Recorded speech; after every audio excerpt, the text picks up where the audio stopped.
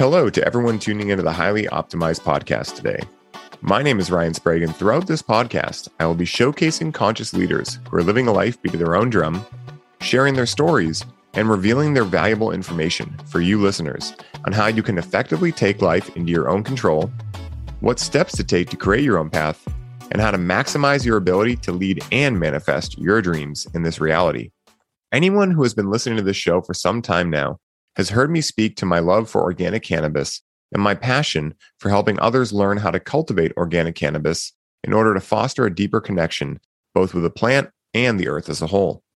I truly believe that if each of us makes even a 1% effort to do our part in farming our foods and cannabis organically, we could revolutionize the world and begin to reverse the damage that has been done to our topsoils stemming from conventional farming practices. Today's guest in the show is a man who, when I first saw at a local music festival, I was blown away by his breakdancing and fire spinning skills. This being said, imagine my surprise when I walked into an organic cannabis cultivation conference, began chatting with a gentleman about his journey as an entrepreneur into the legal industry in Maine, and realized it was the same person I had seen fire spinning and breakdancing back a couple of years prior. As usually happens with synchronicities like that one, him and I continued to chat afterward and ended up attending a 5-day Korean natural farming workshop together. And since then, we have both dove into cannabis and organic farming in our own ways and continue to nerd out together regarding the latest news in organic farming, cannabis genetics, and much, much more. So with all of that being said, please give me a big hand and welcome my man, Quinn Caliendo, to the show. Quinn, what's up, bro? How's it going, man? Thanks for having me on, Ryan. This is awesome. Hell yeah, man. This is a long time coming, man. You know, as I said in the intro, I still remember being so perplexed. And I talk a lot, on both of my shows about the idea of life itself becoming a psychedelic experience. And that was one of them for me. When I'm like, wait a minute, dude, you know who you look like? You look like this guy that fire spins. And you're like, yeah, that's me. I'm like, what? Like, that was still the most wild thing. It's so cool. It's amazing. Yeah, rarely, like the people that know me for fire spinning don't usually know me for weed growing and vice versa. So it's really cool when the bridges cross and it's like, yeah, I'm on both sides of the bridge. What's up? Yes. It's so amazing, man. Cool. Yeah. And, it was funny because I remember after we met at the conference, it was some amount of months later, because I think that was in March. And then this must have been in like August. I remember we met up, I think it was at Kind Mind in Maine. And I remember we saw you in passing, me and Rachel, we were going to get food or something in the morning. And you were like, hey, are you going to Chris Trump's thing in Connecticut? And we had already gone on like so many adventures that year. I think we had gone to Shambhala and a bunch of other festivals. And we kind of looked at each other and you were like, dude, you got to go. And I was like, all right, fuck it. We're going. And so then we ended up, asking you where you were staying. And you were like, oh, I'm just staying with some, random people that I've never really met before. And we were like, cool, let's do it. So I remember staying in that house, man. So much fun, dude. It's like one of my favorite memories, man. It's just that entire KNF experience was so magical. Because you're working with the earth, you're getting to hang out with other growers. I mean, most of the people there were in cannabis of some sort. But the fact that we got to hang in that house and all get to connect every single night, it was so much fun, dude. And that's just, and we'll get into this, even though you don't partake in, the intoxicating side of cannabis, you were rolling us joints left and right. And I think it's honestly amazing that you can do that because, here we are all feeling the effects and being really nicely medicated. And you're like, here's another one. Here's another one. I'm like, man, this is amazing having someone sober around that can do these things. It was so cool, man. So, I'm interested for you, there's so many different rabbit holes we can get in here, but I think the part that I'd like to start with is what originally got you into cultivating cannabis, because of course we'll get into where you're at now in the legal industry in Maine, but what got you immediately interested in getting into growing cannabis? Yeah. So, I mean, I always was like trying to grow weed very unsuccessfully. I remember in high school, like looking up the Barney's Farm seeds and being like, oh, I want to get the cheese and the Pineapple Express and trying to grow seeds in the woods in high school when it not working at all because you're in the woods and there's no light. And first time I grew weed was in California. I just threw some seeds on the side of a riverbank and basically came back a few months later and harvested some weed that was like pretty decent for free weed. And then, after that, it was like the gears were turning and I had to reassimilate back to my regular life, but I always had that like thing in the corner of my mind, like I could grow weed and that could pay for me to learn how to grow all these other plants. And like, I saw it as like a bridge to a homestead kind of thing. Like that's the plant that can that wants to and can make it possible for me to like learn how to steward the earth, pay for, the property I want to grow other plants on. Like it really was like alluring from the fact that I've always been crazy in love with all the smells and all the flavors and paid a lot of attention to the structure and all these things, even after I stopped smoking. But that kind of like homestead, like bridge, it just seemed like the plant that could get me a homestead. And then I think we formed a really strong bond over that. Yes, 100%, man. It's so cool because, I see a lot of similarities within our collective dream of, what we got into. I mean, my first, plant I ever grew was literally me throwing a handful of bag seeds down, and they were in an area that I could go visit. So I saw one come up.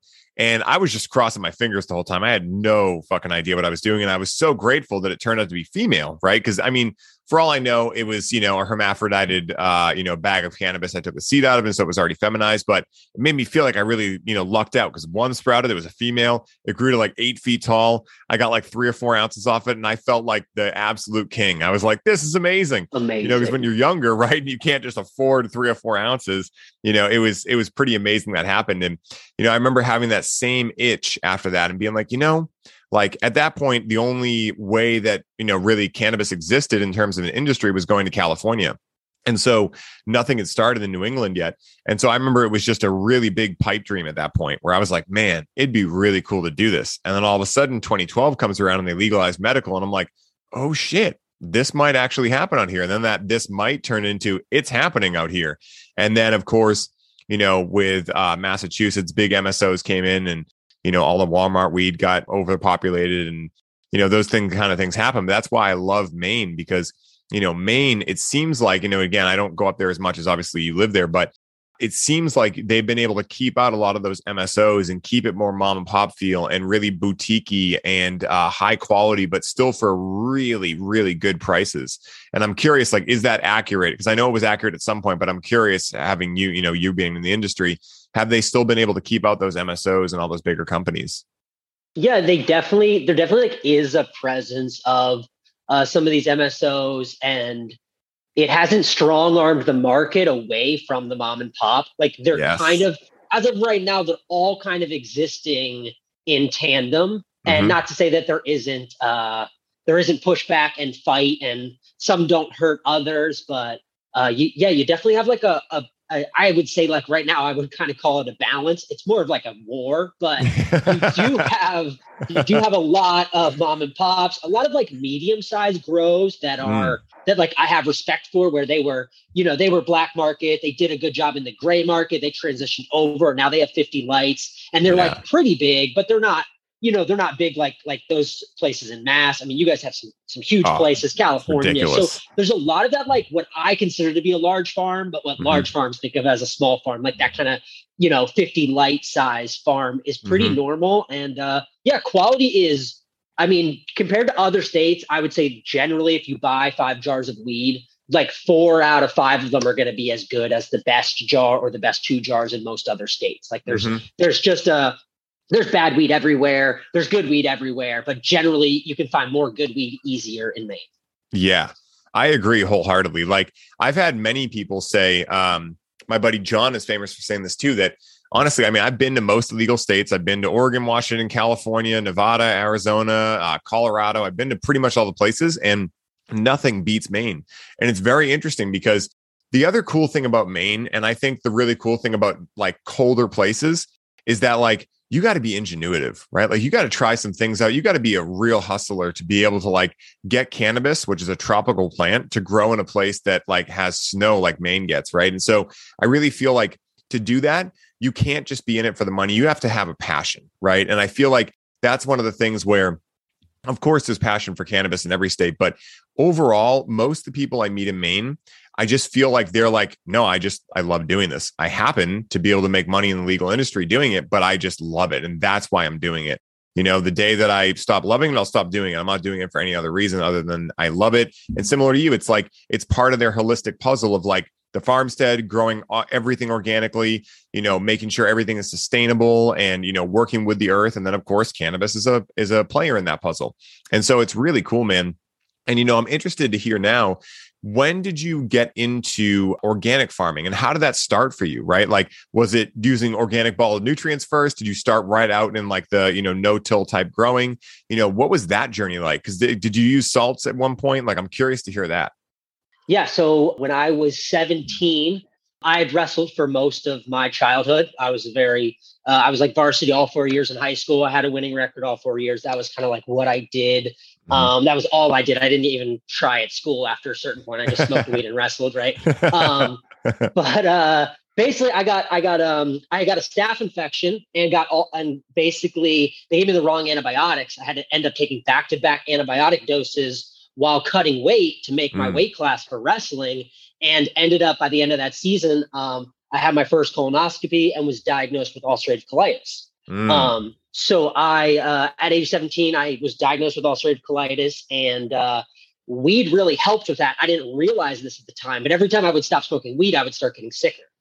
Long story short, I eventually stopped smoking weed, started getting really sick, went to the doctors, and they were giving me steroids and really just not fucking helping. So after my second colonoscopy, maybe like 23, something like 23, 24, I basically just gave up on them. I did some juicing of some cannabis that really helped, and ended up had a buddy that was like, yo, you should try this green drink.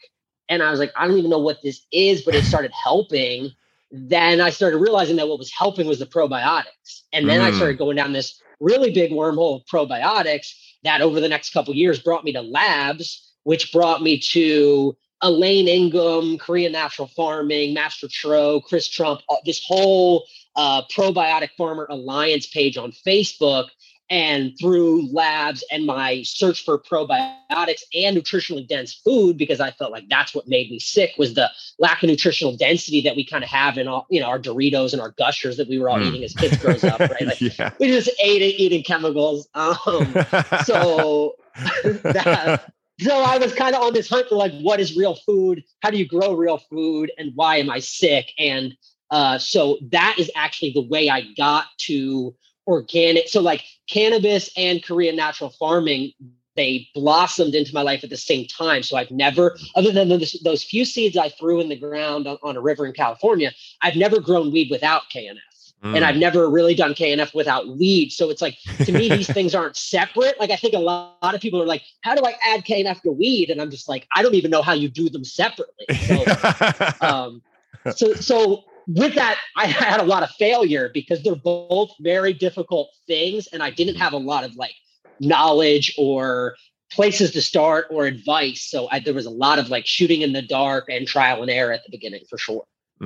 That's amazing, man. It's so cool because, of course, I see you today, right, doing what you do, and it's amazing. But like hearing your backstory, this is why I love doing this podcast, because I get to hear so many cool backstories of, again, like at any point, you could have seen those events happening as like, fuck, this sucks, and I'm just going to give up completely on trying to fix it or anything. But you were like, nope, I'm persistent. I'm going to find the things that aren't going to just numb out the problem, but actually going to fix the problem. It's really interesting that you noticed even at the young age that you were at that time that, as you stopped smoking weed, you're like, why is this getting worse now? Right. And of course, we know with digestive issues, cannabis is one of the best things. And, I say all the time, cannabis isn't a cure all. I mean, it just so happens it can, help a lot of things, which is hilarious, but, it's not necessarily a cure all, but especially with digestive things, it can help so much, and of course there's, challenges of people overusing it and whatnot. But, in terms of, safety, it's a pretty damn safe plant, no matter, so long as you're not doing anything really stupid on it. But with how I started growing, I used bottled nutrients once, and it was the worst. It was the worst result ever. It was like, I didn't know what the hell I was doing either. So my dad bought me a kit once medical got legalized. I got my medical card. And so I tried one grow with the nutrients they sent me. And I must have let some 8-week finisher go about 18 to 20 weeks. Like, because when I actually touched the nugs, dude, they would just turn into dust. Like, I'll remember that image forever. It was really funny. And so after that, I found the New England Grassroots Institute, which was a school down here that was teaching cannabis cultivation and history and all this stuff. And then from there, I got into organic soil and started just using base soil mixes. But I didn't get into KNF, man, until I would say, it must have been 2018, right around there, because I had heard about it. Obviously, I think the first time I really got into it I think it was 2017. I was doing a lot of research. I worked at the dispensary at that point, and anytime it was dead, I would just be on Grass City looking up stuff constantly. And I heard a lot of stuff about this guy, Chris Trump. And so I started looking him up. And then like next year, the Organic Regenerative Soil Conference happened. And so I went to that. And that's where I met up with you. And it was just like, whoa, my world was blown open. Then I meet my buddy, who you know too, actually, my good friend, David Hoover, who creates ferments and things. And so I was super busy with work, and I was like, well, I made a bunch, but they're running low. So where do I get more? So I hit him up and I was like, hey, do you have any that that you could sell? And he was like, sure. So he hooked me up with FPJs, FFJs, the whole thing, like a lot of things that I just wasn't making. I was making FPJs and FFJs, but like WSK, like water soluble potassium, I wasn't making that, and all these things that I hadn't made yet.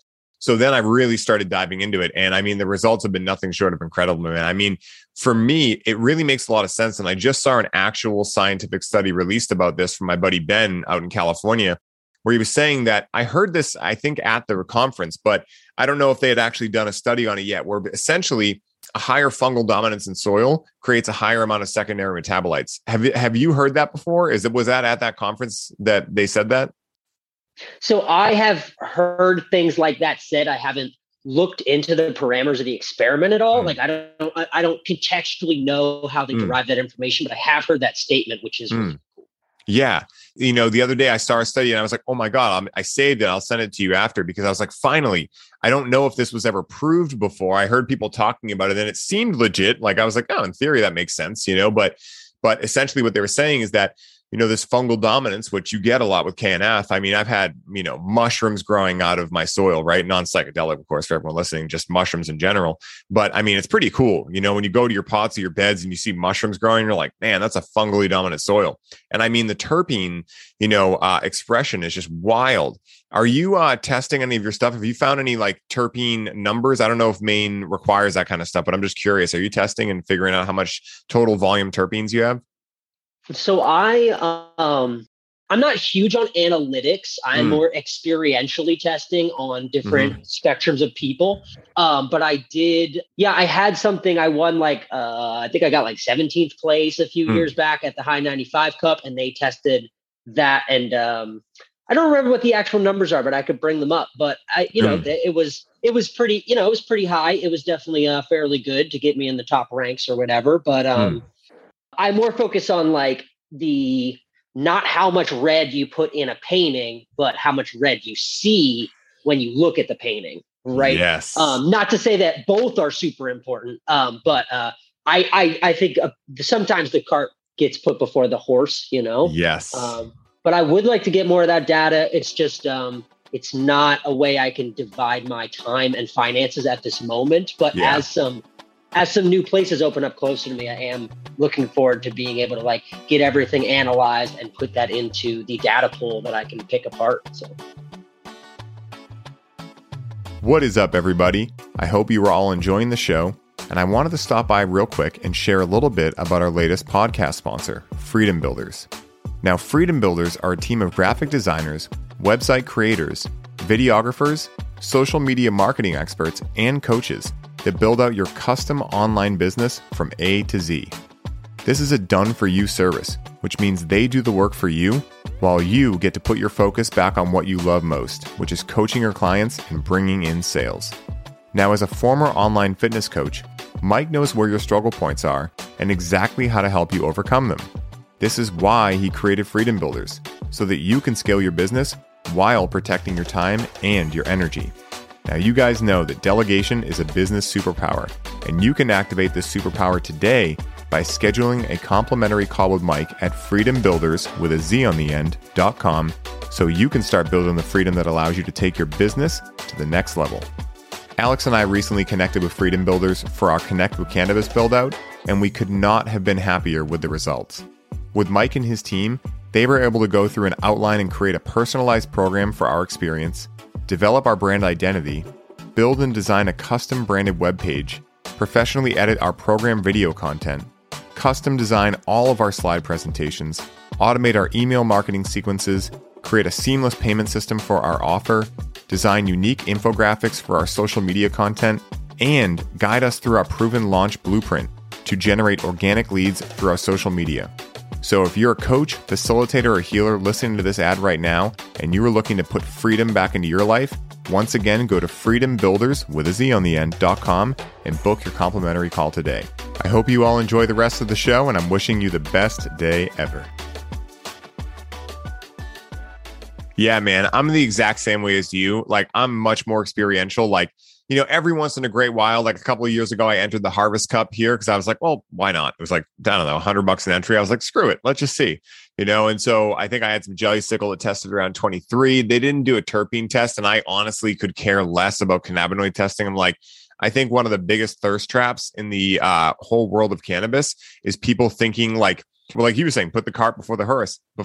Like, it's one thing to find a strain you like and then be like, why do I like it? And then go into the numbers and go, oh, well, it has this amount of THC combined with this amount, you know, THCV or whatever it is, these terpenes. But like the people that would come into the dispensary, which there were thousands of them that would do this, they would come in and be like, yeah, what's your highest THC? And they don't care about anything else. And again, no judgment. Certain people live their lives in certain ways. But, you know, I just felt like, man, you might be missing out on something so unique because, for instance, just what they found recently with THCP being something like 33 times more activating on the CB1 receptor. You know, whoa. Yeah, it's fucking crazy, man. So like, think about that. If something has like 9% Delta 9 THC, yet it has a higher amount of THCP, that thing could put you on your absolute ass and give you whatever effect you're looking for out of this 35% cannabis in Delta 9.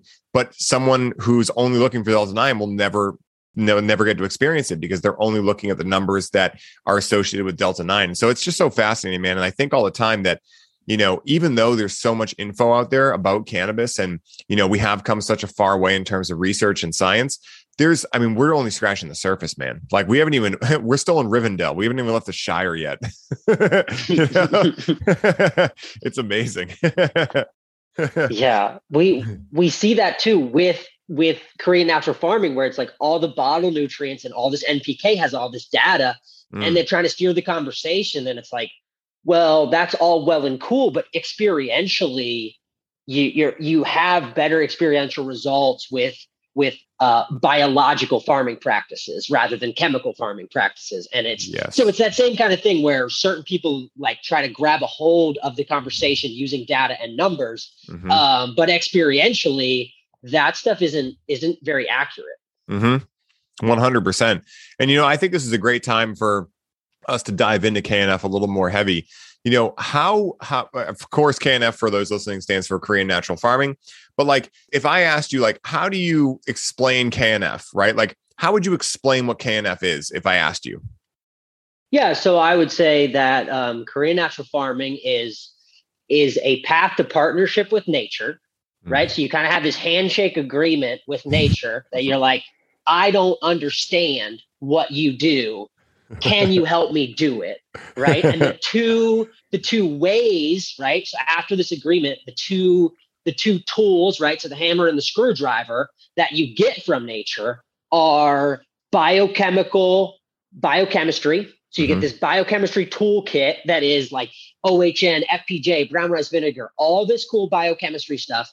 And then you get this fungal dominant microbial it's still a full soil food web, but it's a fungal dominant soil food web. And you can also make Korean natural farming dominant in whatever way you like by adjusting the way you do your piles and different things like that. So you have this biological soil component, and then you have this biochemistry foliar application component. And those are kind of your two main large toolboxes or tools that you're going to use to partnership with nature.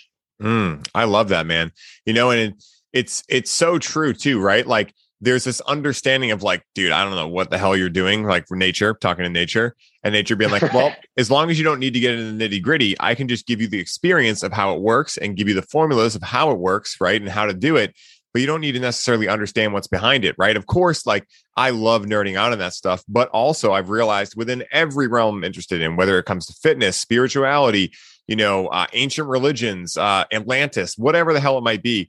I know that no matter what I quote unquote learn, I'm not going to know, right? Like it's not about knowing And that's not why I learn any of these things. It's just to get curious and actually to liberate myself from the needing to know things and just actually be like, I don't understand this at all. And it's amazing that it works, because if I realize that I never will know it, I'll just be able to go levels and levels deeper. I mean, then it's really just pure magic, And yeah, magic could be explained by science, but it doesn't make it any less magic. It's really cool, And the fact that the earth is doing these things, and the way that I explain IMO for everyone listening, that stands for indigenous microorganism, is that it's almost like stem cells, right? Like where, with stem cells, you're going to like your knee or your hip and you're taking out stem cells and you're injecting them into your knee that might need some attention. And with, IMO, you're going out in nature, you're collecting a collection of the indigenous microorganisms in that area. And then you're going back to a certain area of your land that you want to use it on, and you're applying it right there. And it's just like, that analogy hit me one time when I was connecting with cannabis, and it was like, it's stem cells from the earth. And it makes so much sense. It's really cool. It's well said, actually. Yeah.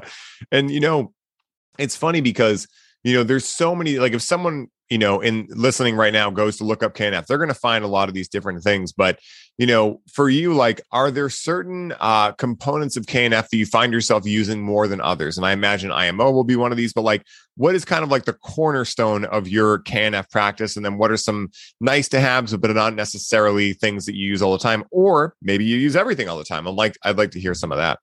Yeah. So if we look at these kind of two paths, right, you have your soil biology, which IMO4 is the apex of that. So it's always the best thing to have. And then you kind of work backwards from there. Like, I can't make IMO4. Okay, I'm going to use IMO3. I can't make IMO3, right? And then you can pivot to whatever works on your farm at your time with what you have, but tricking yourself into thinking that IMO4 isn't the apex is just foolish, right? So on the other road, so I'm using IMO4 to make liquid IMO or to apply dry, which I'm actually doing today whenever we're, done chit chatting, no rush. And so then the other side, on the biochemistry side, is these solutions, right? So there's almost no biochemistry inputs that are used by themselves. You almost never use like just FPJ. You definitely never use. You can use OHN by itself, but really you have this core solution. It's called a maintenance solution that becomes your base solution for everything else. So if you take your Oriental herbal nutrient, which is OHN, your rice vinegar, and your fermented plant juice, which is your FPJ, and you mix those together at a certain ratio, and basically they get diluted. I mean, you're basically at 3 to 1,000 roughly, not to be super accurate, but you're drinking this stuff and it has less flavor than a lemon water, right? Like, these are extremely gentle homeopathic amounts of these things that you'd be like, there's no way this even does anything, right? So once I have that base solution, that maintenance solution, now I can put things into that, communicate with my plant. So the goal with some of this stuff is to be extremely direct in the way you communicate, right? Just like you would with a dog, right? You don't like shake your head no and then get mad at it and also give it a treat. It's going to get all confused and it's not going to know what to do. So you want to be very direct and very careful with these inputs because they're so receptive. The way that these are all micronized into super small parts, the plants are really, really receptive to them. So what I'm generally using is a base solution with 3 different inputs on it, either a calcium phosphorus, or an FAA. And those are my 3 things that I'm using. And those solutions have names. Those, type 2 is with the FAA. That's a nitrogen heavy one. And then you have your calcium phosphorus, which is the changeover solution. So in cannabis terms, you would be using that at day 0 of flower. And that would help your plant stretch. So as they start to stretch around week 7 into week 21, you're going to really help them out with that, boost that, and also tell them to do that earlier. So you're going to let them know that that's where they're headed in their life, and they're going to start all these metabolic processes to move in that way healthier and sooner. And the same thing with the calcium. So I'm also going to use the calcium for the bud set, the actual calyx development around the pistils. Once I know that calyx are just beginning to set and pistils are at their initial maximum around that like day 25 to day 30 on an 8 to 9 week strain, that's when I'm going to now be adding my calcium to my maintenance solution and spraying that. And I am super taboo, and I do spray everything in flower. Because like I said, I'm also drinking all of this stuff. So I think people get really like, oh, you don't spray that. And it's like, if you're drinking it, then what are you afraid of? Yeah. I love that, man. There's so many things I want to talk about. One thing that I'm curious on, just as like an actual question I want to ask you is, do you use WSK at all in your amendments? Because, when we took the KNF class, Chris didn't really talk about WSK a lot, but of course Dave makes it. And so I was like, screw it, I'm going to start using it. And I've started using it like I think I use it in the last, what is it? The reproductive solution. I forget, type 3, I think, when I'm flowering. The one with the seawater, I use it with that one. And I just add a little bit in there. And I don't know if I've noticed anything necessarily. I mean, it's hard to say what individual things are doing what, but I'm curious if you've used that and what you may have noticed as a result of using it.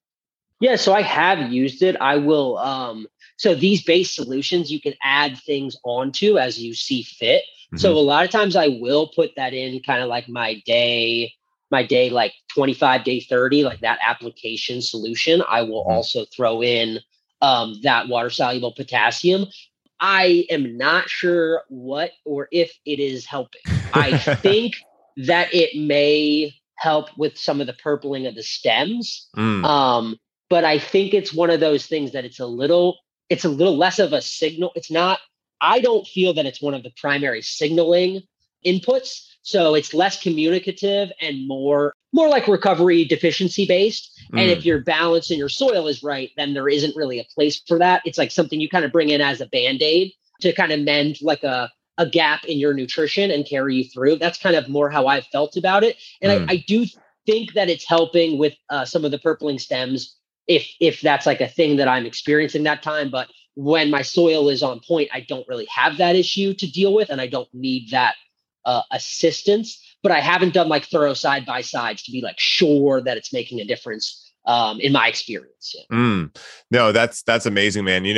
I was curious because of course, whenever I hear anything new, I'm like, fuck it, let me try it. Right. And so I did a side-by-side. I didn't notice anything too different, but like part of me is like, well, who knows if it's maybe making the plant happier in some way that maybe gets, translated in the final product, where then the experience is a little bit different because maybe the plant was like, hey, I was a little hungry and you gave me that thing and it helped. And so maybe I didn't give you more yield, but like the energy is better in the final product, who really knows? But one of the things that, I love about KNF and just organic gardening overall and organic farming is it's kind of the, if we really get down to the belief system around salt-based nutrients versus the belief system surrounding organic farming. And this is not a judgmental thing by any means, but it's just like, what do salt-based nutrients try to say in terms of a belief system? What I believe they say is we're smarter than nature. We've figured out how to do this and we can replicate this. This is easy. Man can easily replicate what nature is, right? And we know that the plant's roots are calling for so many different things at all different times that there's really no way with salt-based nutrients to be able to give that individual care moment by moment as to what that plant is calling for. Yet if we look at more organic farming and Korean natural farming, we're almost in service of the earth saying, hey, we're stewards of this planet. We love what the earth does, and we do not pretend for a second that we could replicate it. So instead of working against the tide, we're going to work with the tide. We're going to find the ways in which we can take nature, replicate it, be able to expand upon it with IMO and things like this, be able to ferment things and almost create these super solutions of natural processes that we can then give back to the earth. And so I personally, this is my own ethos with it, my own belief system, is that the earth and the plants and the soil that you're doing this with, they just seem happier than salt grows. I mean, I worked at a dispensary with thousands of plants that were being grown with salt-based nutrients. And I would go in there, man. And, again, like I'm a pretty spiritual person. So like I was pretty in tune with what I would feel when I would go in there, but there would just be a lot of darkness. Now, again, there's a lot of EMFs and there's a lot of different things going on, but it just felt like the plants knew they were just on the chopping block. Like, oh, we're only getting grown in cocoa coir with these shitty salt-based nutrients so we can get harvested and people can make money from us. And it just kind of seemed like this really inauthentic relationship. And I just knew, and I knew the first time I ever grew organic, I was never going to go back. But that's when I knew I would never grow in the industry in Massachusetts, because the crazy thing about Massachusetts, man, and this is going to be fucking wild when you hear this, if you haven't heard this yet, is that think about this, dude. The people that make the laws here don't even know enough to separate beneficial versus harmful bacteria. Like they literally do not distinguish between the two. So if you spray a lab, right, lactic acid bacteria for everyone listening, if you spray a lab in your room and then they happen to come in and test, they're going to fail you for quote unquote mold and potentially even shut down your facility for having mold there, when in reality, they don't know the difference between harmful and beneficial bacteria. And I think that's fucking crazy. And that's why no one grows organically here, because they're all terrified. And so they grow in these like clean room solutions and this monoculture type system, which of course is going to bring in more pests, diseases, et cetera. So it's just insane, man. That's why I love the way Maine's got it set up, because it seems like, because I know a lot of different growers up there that grow similar to you, right? KNF, organic of some sort. And it just seems like they're much more conducive to like, hey, you know what? Nature wouldn't do this if it was terrible, because nature's a perfected system, you know, in terms of like it's been going for this many years. So like these beneficial microbes, maybe soft dog knowledge, maybe they're important in the system. You know, it's very interesting. Yeah, dude. Well said. And that is crazy. I didn't know that they could come in during a grow and do microbial testing mid grow. That's awful. I mean, yeah, it's terrible. The whole sterile plant thing, man. I just hate the sterile plant vibe. Like that whole thing just wigs me out. Oh, it's terrible, man. You know, because essentially what you're saying is like, fingers crossed. And if anything happens, if we get spider mites, whatever, we got to nuke the entire facility and then everything comes down. And I mean, I was a part of this, right? Like at the dispensary, I won't mention names or what happened, but you know, problems happen, right? And when you're growing organically, and you maybe you're doing polyculture or you're doing beds and you have all the plants communicating together through the mycorrhizae fungal networks, you know, it's much easier to get through even an infestation of, say, spider mites or something, because then you're going to be able to release beneficial bugs. You're going to have natural companion plants that are there to help the good bugs feed on while they're attacking the bad bugs. And so it's like, it's replicating nature. You know, when in a salt-based system where everything's sterile, if they get an infestation of, say, powdery mildew or spider mites, I mean, it's fucking over. You know, like they're going to lose all the plants. They're potentially going to go out of business because their entire cash crop just went down. It's so stressful, man. And that stress, I really believe that our energy as cultivators gets directly uploaded into the final product of the plant. And I think that's one of the main reasons that so many people are experiencing anxiety in these types of things. There's many different reasons, but I think one of them is that people that are working at these dispensaries, especially at these MSOs and these bigger companies, they're not getting paid much. They're worried about losing their job. They're having to do grunt work all day. And that energy is coming off onto the final product. Plus the owners, who are usually finance or, you know, essentially Chad and Brad's, which, you know, no judgment, but again, like it's just a really weird energy to have in a cannabis place. You know, it's almost like if cops started growing cannabis, right? Like that kind of energy. It's just pretty weird. 100%. Well, man, you know, one of the things I'd love to get into is with you, how do you pick your genetics? Because I know you go for some very unique genetics. And I think this is something that I love chatting about because, you know, with people getting into growing cannabis, sometimes, like, again, there's no user manual out there for like how to look at cannabis. I mean, there's no really right or wrong way, right? Some people want high THC. They want the show strains. Some people more like me and you want very unique and very just like, what is that? You know, that kind of stuff. But I'm curious, like, how do you pick the strains that you go for? Like, what are the characteristics you look for when you're picking strains? Because I imagine for someone listening, they might go, oh, I never thought about it that way. I want to take that on. So I'm curious what you would say there. Yeah. So I start with like a big zoom out, right? So from the largest zoom out perspective, the goal for me is to find the cannabis plants that are at the furthest reaching of the cannabis spectrum. So I might want something that is completely debilitating, knockout, insomnia cure kind of thing. And then I might also want something that is super euphoric, and I want those flavors to also be extremely different from each other.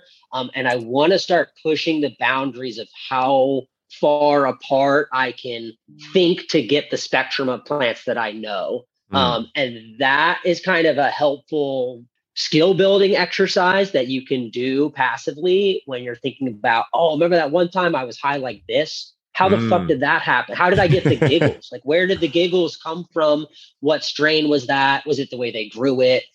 Different things like that is a cool place to start. And then taking those extremes and sometimes looking at what is already working.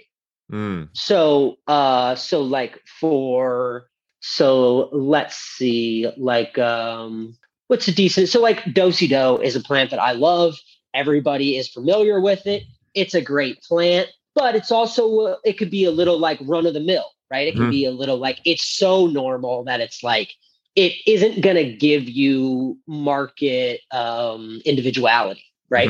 Everybody's growing Dosido. If you go to a store and you're like, I got a Dosido to sell you, they're gonna be like, we already have Dosido, go take a hike, right? But if you have Dosido crossed to like, let's say you have like a Bubba Kush Dosido cross, and now someone that's old school is like, oh, I remember Bubba Kush, what's Dosido? And someone that's new school is like, oh, I remember Dosido, what's Bubba Kush? And you're also able to make a more sedating version of Dosido. Like now you can start to build your own plants that different people have different like familiarities with what it is already, and you can confidently select one. Hopefully, oftentimes I just throw out everything, but you're hoping to select something that has that relaxation, borderline narcotics / insomnia driven plant, and that would kind of fit into your portfolio in a certain way. A lot of times what I'll do, like in this example, is I might get Dosido crossed to a bunch of different things and hunt through them all, because you don't really know what Dosido is until you grow it. And even if you've grown Dosido, you don't know how it breathes. So you might want to get Dosido crossed to bubblegum, Dosido crossed to Bubba Kush, and Dosido crossed to like some other relaxing indica, and sift through all of them and be like, oh, I like this one. These were terrible. And I like this other one. And you kind of can start to build a library that way. I like to get things that are interrelated and grow them all out together, and then learn about that gene pool, because that's R&D that you're doing to help you with the next time you make up this completely fictional, game of what are the seeds going to look like when I grow them, right? Because that's really what it is. It's super fictional. Hello, everybody. I hope you are all enjoying the show. I wanted to stop by and fill you in on our brand new, completely free to join Facebook community called the Highly Optimized Ceremony Circle. I imagine many of you are aware of the newest creation within Highly Optimized, which is the Connect with Cannabis program. Alex and I are having so much fun empowering health and wellness professionals with the skill set of facilitating conscious cannabis and helping them up-level their facilitation practice that we wanted to create a space where anyone could join to ask questions, receive free information on how to work with cannabis in the way we teach in the program, and be able to gain clarity around how to get the best results with their clients in order to become financially independent in their health and wellness practice. To join, hop over to the link in our Instagram bio and send us a request. It is our intention to assist as many health and wellness professionals as possible in the important work they are doing in the world. And if you are looking to join a community of like-minded individuals just like you, who are passionate about helping their clients achieve the highest quality of life possible, the Highly Optimized Ceremony Circle is for you. I am looking forward to speaking with all of you in the group, and as always, enjoy the show. No, I love that, man. That was a beautiful answer. And, it's really cool because you mentioned Dosido, and one of my favorite crosses of all time is Dosido and Gelato. Gelato, from in-house too. The challenge was, with any, S1 or something, you're going to get a little bit of, at least from my experience, and maybe not with every company, but what I've experienced is that in-house has some really dank gear, but everything Hermes just a little bit. But Gelato is just so nice that I'm like, I don't even care. Like, I'll take one seed or two. I don't really care. But it's interesting though, because you mentioned that, I've grown other crosses of Gelato and not liked them nearly as much. There's something about that Dosido, and it's just funny you brought up Dosido of all strains. But I remember when we were at, was it Harvest Cup? Did you come down for Harvest Cup?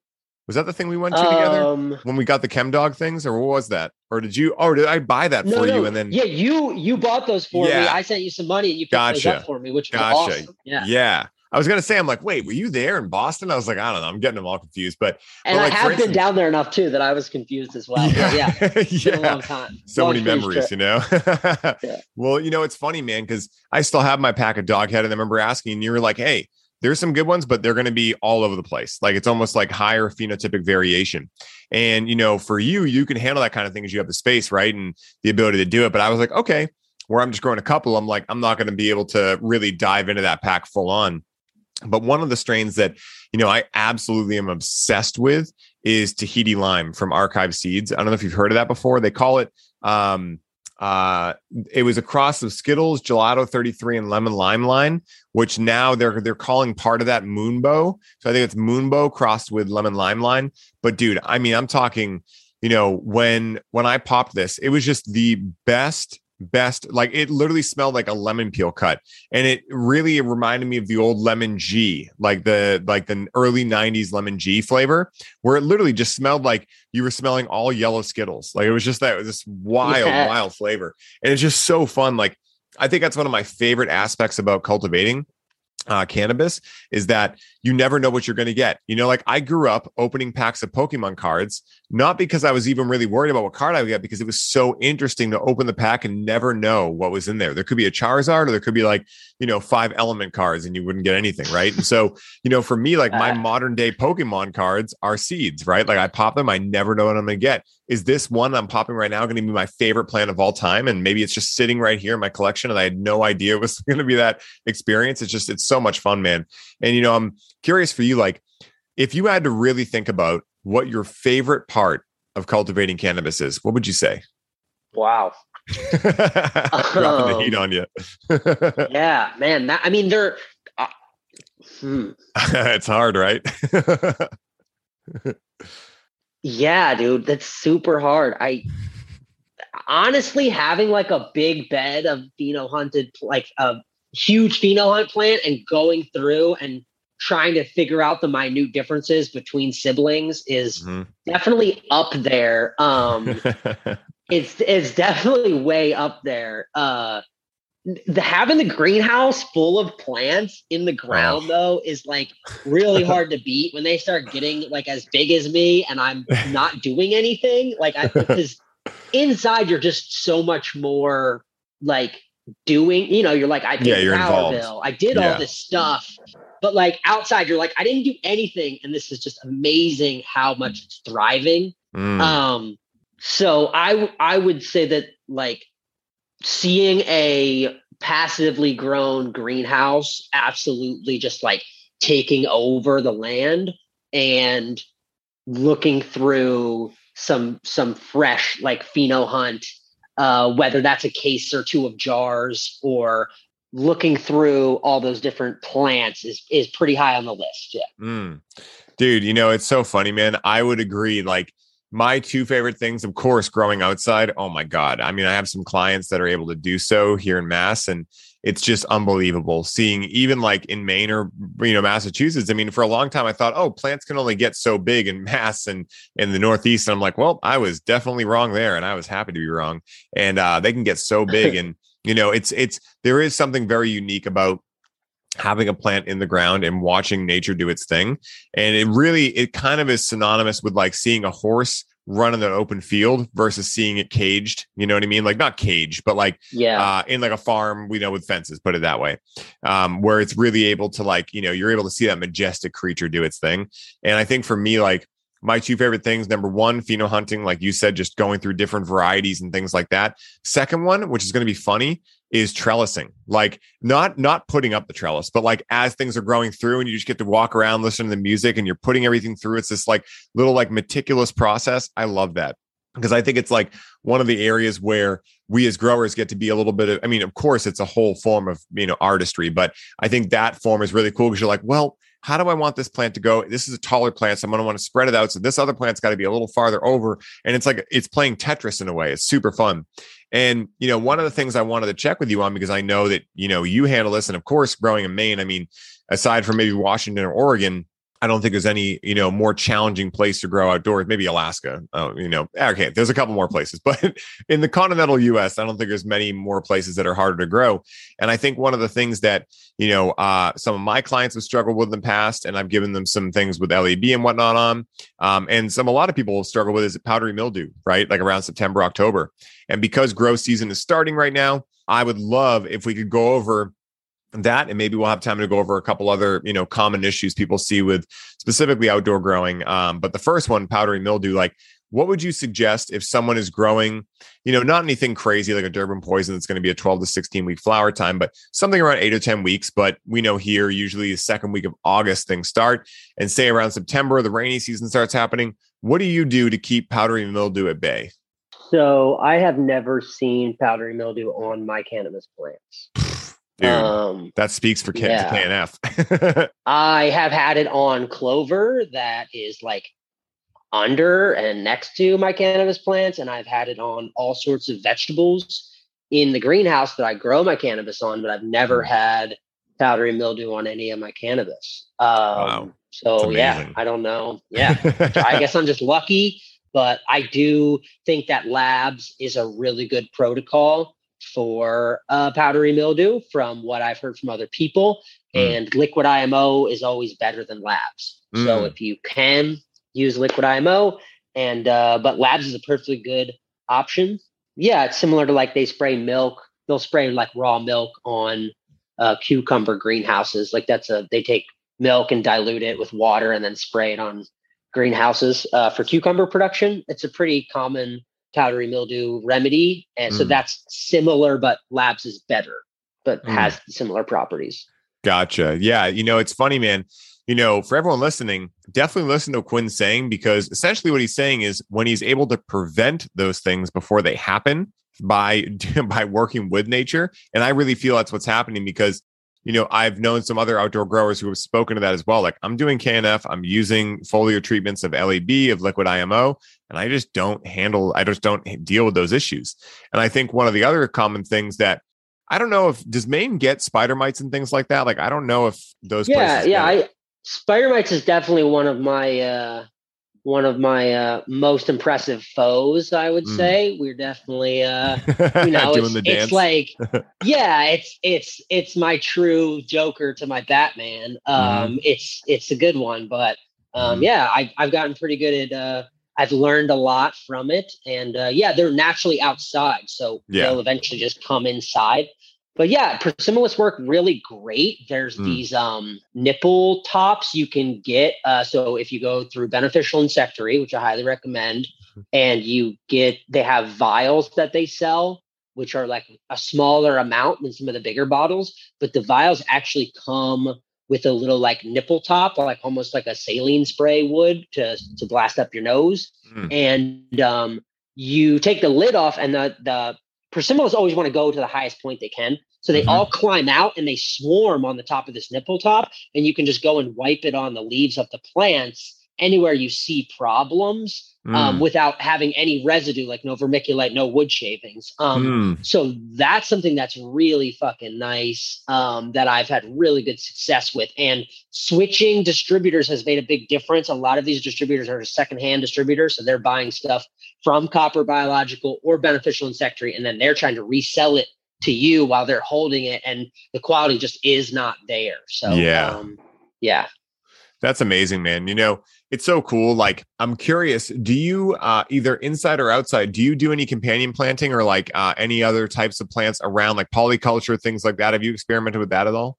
Yeah, definitely. I do a lot of white clover, which has its advantages and disadvantages. So when thinking about companion planting, there's a huge array. So like there's indicator plants, right, which are plants that tell you when there's a problem. So like, I can plant white clover and the spider mites will eat the white clover before they eat my cannabis. So that's like an indicator plant, but it will also lure spider mites. So it's a double-edged sword. There's a lot of different, like Elysium is something that I like to use outside. It attracts hoverflies. Hoverflies are like they will parasitize aphids. So there's different things like that. I just planted strawberries in my indoor beds, so I'm really excited to like grow strawberries. I've grown green beans inside. I've gone through a few different things. I'm currently like dialing back the clover and trying to play with some other things. Like buck is a pretty simple, safe thing to grow. It's a really delicate grass that you can easily break and fold over. But outside, there was probably 60 species of plants in my greenhouse last year. I just let the natural plants come in, and then I planted like 1/3 white Dutch clover, and then I planted like a pollinator blend, and then I also planted all my vegetables. So I grew like cucumbers, zucchinis, pumpkins, butternut squash, tomatoes, corn, beans, just like as much stuff as I could. A bunch of stuff died. I can't grow brassicas because of the fungal dominance in my soil. So like all the broccoli, cauliflower, cabbage immediately died. So living and learning. Yes.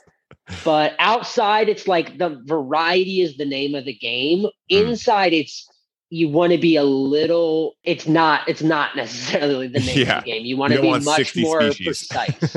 Yeah. You don't want to draw things in from outside that weren't going to be there before. I really like a living mulch. A lot of people don't use a living mulch, and that's okay. But I recommend like something that is low to the ground and creeping. I'm going to be playing with some Purslane to try that out. But yeah, indoor like living mulch systems are, I would say, something that isn't perfected yet, and I'm still working on. But outside, it seems to just be like the more the merrier. Oh yeah, that's what I've noticed too. I've done living mulch layers before. I always have a dead mulch layer of usually barley straw, and sometimes when I get it from Build-A-Soil, they kind of just like sprout, and so I have a little bit of a living mulch layer, but. It's like these tall, I imagine it's barley. I don't really know what it is, but, it'll be tall and sometimes it'll break open and it'll make me sneeze a lot. So I realized real quick, I'm like, all right, I got to pull that out of there. But yeah, I had heard a lot of people on Grass City way long ago talk about like, hey, if you're doing a small indoor grow, it might not be, worth it to do a living mulch layer. If you're doing beds, like I know you have beds, right? Like the living mulch layer makes a little more sense. But if you're doing individual containers or something, just go dead mulch. It'll be fine. And so I'm really glad you brought that up, the difference between living and dead mulches and what you've noticed with them. And, I'm curious, man, after everyone hearing all this amazing stuff about what you do and, how you got into growing and all the different little tips and tricks you have, if anyone is around Maine, of course, they'll only be able to get it if they go to Maine. But what are some of the places you work with in, say, Portland and like, the bigger cities that people might be able to go and find your stuff there? Because you're, part of the legal industry there, and people can try your stuff and buy it at some local dispensaries. So I'd love if you could drop some of those names. Yeah. So if I kind of start, I guess, like south and work north, there is a Top Shelf. Top Shelf Care is a delivery service that I work with. They're pretty cool. Yeah, guy's super nice that's over there. So they do like delivery and stuff. There's a Kind Guy in Biddeford. That's a really nice place. I should have a Weed Maps thing soon. I'm just like busy farming and I forget to be a technological person. But yeah, Kind Guy's a really cool place down in Biddeford. And then if you keep going to Portland, Beach Boys has like 3 locations in and around Portland. They're a really awesome store with a really great selection, really nice people. See, Elevated Remedies is over coastal in the Brunswick area. They're pretty sweet. And yeah, I guess those are like most of my normal stores. I certainly dip in and out of a lot of other stores, but yeah, that's a pretty good chunk. And you can always just, try to shoot me a message and ask me who might have weed, and I'll tell you who to call, because I don't really know, but I know who might have weed. I don't know if they do have weed all the time. But yeah. That's amazing, man. And I'm glad you mentioned that. Where can people find you if they want to hit you up for any, just to, for anything that was in this podcast, whether it's to find some of your cannabis, whether it's to ask you questions, where can people find you? Where are you most active? Yeah. So I'm mostly on Instagram. I don't really do Facebook. Professor 3_ and then Q is my Instagram handle. Awesome. Beautiful, man. And I got one last question for you, Quinn, if you're up for it. What do you say? Cool. Let's do it. All right, let's do it. If someone listening could only make one change to highly optimize their life, what would Quinn Caliendo suggest that change be?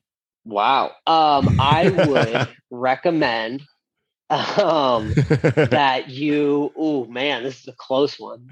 Yeah. All right. I'm going to go with this. Okay. So, Sadhguru is a yogi that I follow and have completed multiple courses through him. He's also one of the biggest, I think he's got 2 of the 5 largest ecological movements. Like he did a huge Save the River movement in India and a planting trees. They planted almost 1 billion trees in India as well. And he's now the person doing the Save the Soil movement.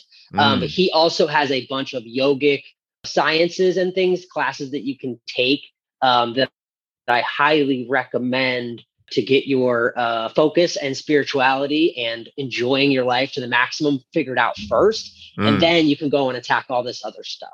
So I think that's my answer. I love that, man. You know, Sadhguru is a amazing individual, and I've learned a lot from him as well. So, you know, as a wise man once said, game recognized game, my friend. I love Sadhguru. Okay, guys, when I saw Quinn posting some clips of him going on podcasts recently, I knew I wanted to have him on. The world of boutique organic grown cannabis is such a small subset of what we know to be the cannabis industry as a whole. And anytime I can have someone on who shares my love for this realm and can speak to the intricacies within it, I buy that ticket and I take that ride. And my hope for all of you listening is that the passion you felt Quinn and I share rubs off on you and allows you to begin questioning what it would be like to try growing your own organic cannabis. For me, when I asked myself that question a long time ago in a galaxy far, far away, my life changed forever. And the amount of beauty, enjoyment, and fulfillment I have received from communing with the earth and the cannabis plant is something I truly hope each of you get to experience within your life. For anyone looking to get in touch with Quinn and stay up to date on all of the amazing things he is up to, make sure you check out the show notes where I will be listing exactly where you can find him to stay in touch. Quinn, thank you so much for sharing your time and wisdom with us on the show today, for being brave enough to pave your own path and speak to the experience within being an entrepreneur, and for being an inspiration in my life to continue working with the earth. And until next time, my brother, journey well, be well, and much love over to you. Namaste.